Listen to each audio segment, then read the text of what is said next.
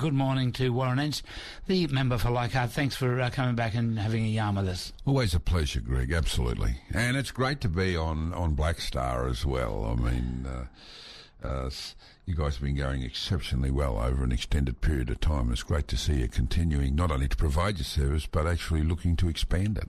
Yeah. Thanks, Warren. Look, if you've been around a few of these elections now, and how's your gut feeling on this one? How you're going to end up? Look, I'm feeling okay. I mean, you're right. This is my 8th, would you believe? And wow. But over that period of time, of course, it's given me an opportunity to have a very good understanding of the various communities and how they're thinking.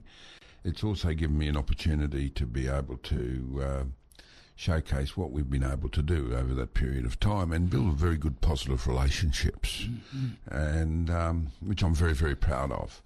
I go into it feeling comfortable. I always reflect, well, what more could I have done, or during the last 3 years and beyond. And I feel that, I've done as best as I possibly could. One of the challenges you have at the moment is the internet, social media. I get people will contact my office with a particular issue and I'll say, where did you get that information? Because it's so blatantly wrong. Or we got it off Facebook. Or we got it off the internet. Yeah. And then I'll try to explain to them, well, why it is wrong, dealing with facts. Yeah. But they go glassy-eyed and they say, well, that can't be true because, they reinforce by referring to another website or something that's referred to from the original Facebook one, which reinforces the view. And I'm finding that probably one of the most difficult and challenging issues that I have to deal with, because no matter what you say, I mean, at the end of the day, as a member of government, we've got to deal with reality, and there are things like constitutions and others, and that we have no choice. But that's where I think it's becoming more difficult, and people believe, unfortunately, they believe that the world starts and finishes on Facebook, and anything you read it on social media, it has to be factual. Yeah. But so that's the challenge. But having said that, I also, through relationships that I've built across the communities, people actually. I encourage people to think, and this is the one thing I always give the message at this time of the election cycle. Don't let anybody steal your vote. If you really want to be ignored, sit back and leave one side of the politics or the other. Just do your voting for you. Just take you for granted, because then they take you for granted. I know when I first got elected in here, people said to me, there is no way in the world, don't worry about Cape York and the Torres Strait because they always vote for Labor. Now, and so that means, we won't go there. But the Labor Party is also saying, we don't need to worry about them because we got their votes anyway, so we'll focus where we need to get votes because we got them. And so I've been very active and very on this and say, don't take them for granted. Have a look at what we've done. Don't just blindly follow what you're being told. And it's been very, very successful because in places like Pulperau, I've got, 77% of the vote. Warren, I've got to ask you, you're at an Indigenous radio station. You connect on the ground fairly easily with Indigenous people. What is that connection? Just explain how that comes about. Well, look, it's just that I'm fortunate in that, I grew up in Mareeba. Many of my school friends were Indigenous. So right from a very, very, very early age, I've always had an exposure to Indigenous culture. I have to say, although in Mareeba, a lot of my Indigenous friends lived in an area in Mareeba there where there were a lot of them. But that was and at the time I didn't realise. I mean, for example, I was a teenager when they forcefully removed people from Old Marpoon. Now I didn't know about that until I got elected, and that was in the 60s. And what they did there was nothing short of disgusting. I didn't find out about that until people like Thankupi and Jeannie Little and others shared the story with me when I was first elected. And to me, that was an absolute shame that somebody, here I was probably a 16 or 17-year-old living in Mareeba, around the Mareeba area, Cairns area, and knew nothing about what the mining companies, the government and the church did to those people of Mapoon. Now, I've subsequently developed a very, very positive and close relationship with the Mapoon people as they've been coming back, but it's given me a very strong view of strength of advocacy. I also, as a young person, was adopted into the Ware family. They were originally from the St Paul's area, and Uncle Bobby and Auntie Aggie Ware become my second mum and dad, and I love them as a family, as I do with Robbie and Sally and Nora Bagheera. Oh, no, they're all part of my family, and gives me a really good insight. And so through that, and of course, I had a hurricane in Olivevale Station where we had a lot of people from Indigenous people from Hopevale and from the Agnara community, and people like Freddie Coleman, Georgie Musgrave, Tommy George, and others become very dear friends. Yeah. And so that's given me an insight that generally you don't get. It gives me a level of respect for these people. I see some of these young Indigenous mayors that are coming through now. I was with Ralphie Kendall the other day out at Pomperau and his council. Yeah. Mate, a breath of fresh air. Yeah. A breath of fresh air, Actually, I saw it on Facebook. Peter Guevara, what he's done there, and up at Old Mapoon, and of course Eileen's come in after him. Mm-hmm. These are people that you can be very, very proud of. Proud to call friends, Eddie Newman up at the NPA, Bernard Charlie, who also I see as a good friend. These are people that I have a lot of respect for, and that I enjoy working very closely, and I'll do anything I can to support them in their advocacy, as I have done recently when all of these councils come together to form the tika. And this is very important. And they asked that all of the housing money go through councils rather than through the state government. Now, to me, this is a fabulous opportunity, and I was successful in putting that money into tika so that the councils have control. But it's bigger than that, Greg, because one of the real concerns I have as we see looking into the future, is Palmer Futures. And how, the land councils morphing into Palmer Futures, which will continue to take control of the councils and the TOs. I see tika as a far more appropriate body to be able to put resources in to support those communities. And so what we've done now with the money that we've put into these land for building their own homes, I think is a building block in building capacity for councils to take on a much broader, Indigenous council take on a much more broader representative role. Yeah. Well, what we might do, Warren, we'll just take in one short song and come back and discuss something else on a bigger picture. But we'll do that in just a few moments' time. We have as a guest in our studios at Morning Focus the member for Leichardt, the Honourable Warren Entsch. Warren, you spoke previously about your passion for Indigenous people. I've got to ask you a question on from there. Just of recent times, the idea of Indigenous people having their name enshrined in the Constitution has been getting much more favourable response in the polls and the polling that's been going on. What's your thoughts on this one? Well, I suppose in a couple of words, it's a no-brainer. It absolutely is, and I very much believe that we need to. That was an oversight in the original drafting of the Constitution, but understand that there were a lot of things in there. It was done in a very different period and a much less understanding of what we have in today's society.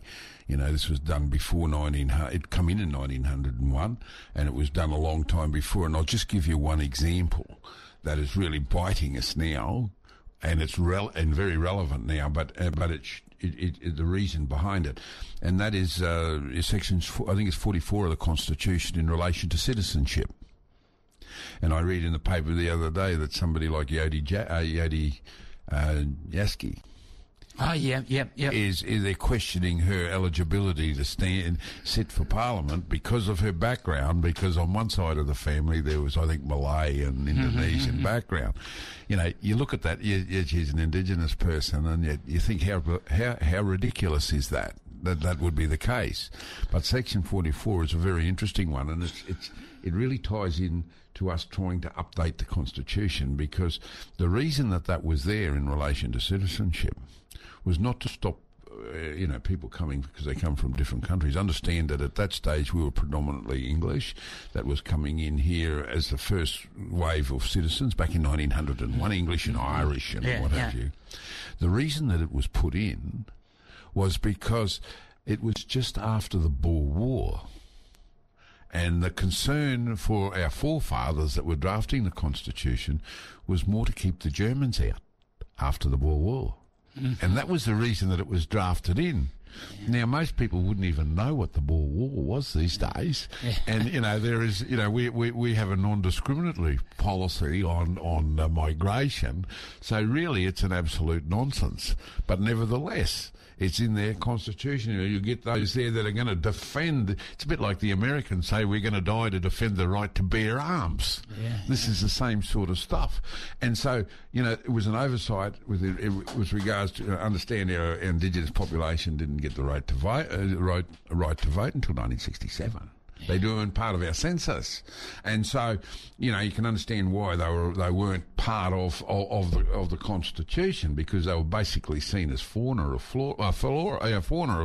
the area. Things have changed in the right direction with that regard, and we've still got a long way to go. But I think it's the same as having the kangaroo and the emu on our coat of arms. We must have full recognition of our Indigenous sovereignty of this land. But there is a problem. Before we can have something introduced, we don't want a civil war between the various Indigenous groups that have different views. I think it's absolutely critical that we at least get a significant majority consensus, and to make sure that consensus is supported by the overwhelming, not the majority of people, not one individual high-profile Indigenous person's point of view or another. And so I would prefer to continue to facilitate discussion until we can come out with something that is broadly acceptable. And once that happens, I think we need to push it very, very quickly and hard to make sure it gets into the Constitution. So it comes time for a vote on this. Would you be prepared to, because you've been around Parliament quite some time, to whisper in the ear of a few people and sort of educate them to? I wouldn't be whispering in the ear of them. With our Indigenous members of Parliament, I have a very good relationship with Mulundiri McCarthy, she's a Labor Party lady. I have with Paddy Dodson. Kenny White from our side of politics. But your side particularly, would you sort of try and educate them a little bit in this area? Absolutely. Look, I say very publicly, I believe it's absolutely essential that we do this. But I think it's important that we get something into the Constitution, that we're not going to have a civil war break out within the Indigenous population, because I think if we've got a very strong consensus within our Aboriginal population on what they want to see there, then that will bring on the rest of Australia. I think overwhelmingly the majority of Australians have a view that they want to see recognition there. It's the argument is on what it's going to be, and that can only come from leadership within the Indigenous population. Righto. One last one for the road, and that's the seawalls. You hold that one quite passionately. Well, I do. I mean, given that I was involved in getting the first amount of money, but I also find it very frustrating, the seawalls in the Torres Strait. Now, I remember when I was first approached to get some funds for this, I was told categorically that the cost to repair all of there was 6 islands, was going to be in the vicinity of about $26 or $27 million. Now, I was successful in getting money, and the state government matched it to get the full amount of money to do that, and the Torres Strait Island Regional Council was given the authority to run to do it. Now, that was for 6 islands. Now, there was a lot of problems, unfortunately. Even they were running it, and the biggest problem there was where they sourced their rock from. Now, the job that's been done has been very, very good. But understand, when you start, instead of getting rock locally from Bardu, where the quarry was at the time, or from Horn Island, when you start barging rock from Cairns and Townsville up to Saibai, that's 4 kilometres from Papua New Guinea, you can understand the costs are going to blow out. And when almost the entire budget ended up going just on Saibai alone, you can understand that you have serious concerns about the way in which the contract was handled. Now, I know there's been some reviews on this. I mean, the people that done the crushing originally, because it started at Bardu, the problem they had that they weren't paid, not once but twice, and so they pulled out. So there are serious issues. And so I've gone back to, there was about $1.3 million that was left that they were going to start to put onto Boigu. But I've been going backwards and forwards to the council, and to TSRA, and I'm being asked, how much money do you want to actually do the job? You just can't have an open checkbook. You've got to budget this, and you've got to make sure the money is spent properly. Still haven't got a costing, even to this day. Now, the Labor Party, state government come up and said, we're going to put another $20 million in, and they're screaming for us to match it. But the reality is, if we match that, you don't know, that could be spent on the next project, and still the Central Islands are going to miss out. There's 4 of those. And I was over in Cocos Island a while ago, and I seen what they're doing over there with sandbags and what have you, and the reclaiming. It's magic, but it's done by the Cocos Island community themselves. Yeah. And I came back and I said to the minister, let's try this out in the Central Islands. Let's not hope that there's money left over from this, by just from money doesn't fix the problem. Yeah. Getting in and doing the work fixes it. And I also saw this as an opportunity to actually teach the community how to do it themselves so that they can repair it. And so we put some money, $675,000 into Puruma. You should see what they've done there. Now, they started that with the council, but the Torres Island Regional Council, but they were using a massive big excavator, which took a lot more time and cost, when they could have bought a sand pump. And so what we've done, I said to the minister, what we need to do is get the communities to do this themselves. Let's get the sand pump. So we put $5 million into the communities there. Say, right, let's start the Central Islands. There's $20 million that the state government said, well, spend it as you will. Well, they can spend that money on Boigu. We will spend the money teaching the local community how to do this and how to maintain it. And at the end of the day, you will have a small business, micro business can be established there. You'll have all the equipment there that'll be sitting there available on a barge, so that you've got local people that can continue to repair it and work on it indefinitely, rather than waiting for contractors. So, I'm very excited about this, because at least the job is not just throw a bucket of money and hope that it's fixed. This is empowering the community to actually do the work themselves, and as they need more, we budget it for it. Warren Entsch, you've been into the studios of Black Star a number of times over this election campaign. This is the final one. Thank you for showing up today. Always a pleasure, mate. Always find it quite inspirational when I come in here, and all the best. And I'm looking forward to working with you to help create your new home on that vacant block of land next door.